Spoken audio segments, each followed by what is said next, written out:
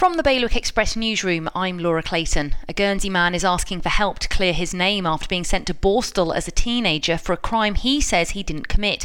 Nigel Simon was accused and found guilty of damaging gravestones at the Cattell Church in 1985 and is now offering a £10,000 reward to anyone who can help identify who really did it. Jersey's government officials have admitted flouting their side of an agreement in which firefighters sacrificed their right to strike in a pay deal. A letter seen by Express reveals the 2018-19 pay deal was imposed on them without the agreement of the unions. Jersey's Employment Board wants to refer the case of a sacked eye surgeon up to one of the UK's highest courts. Amar Al-Witri was sacked from his role at Jersey Hospital before he'd even started work. That sparked multiple legal challenges.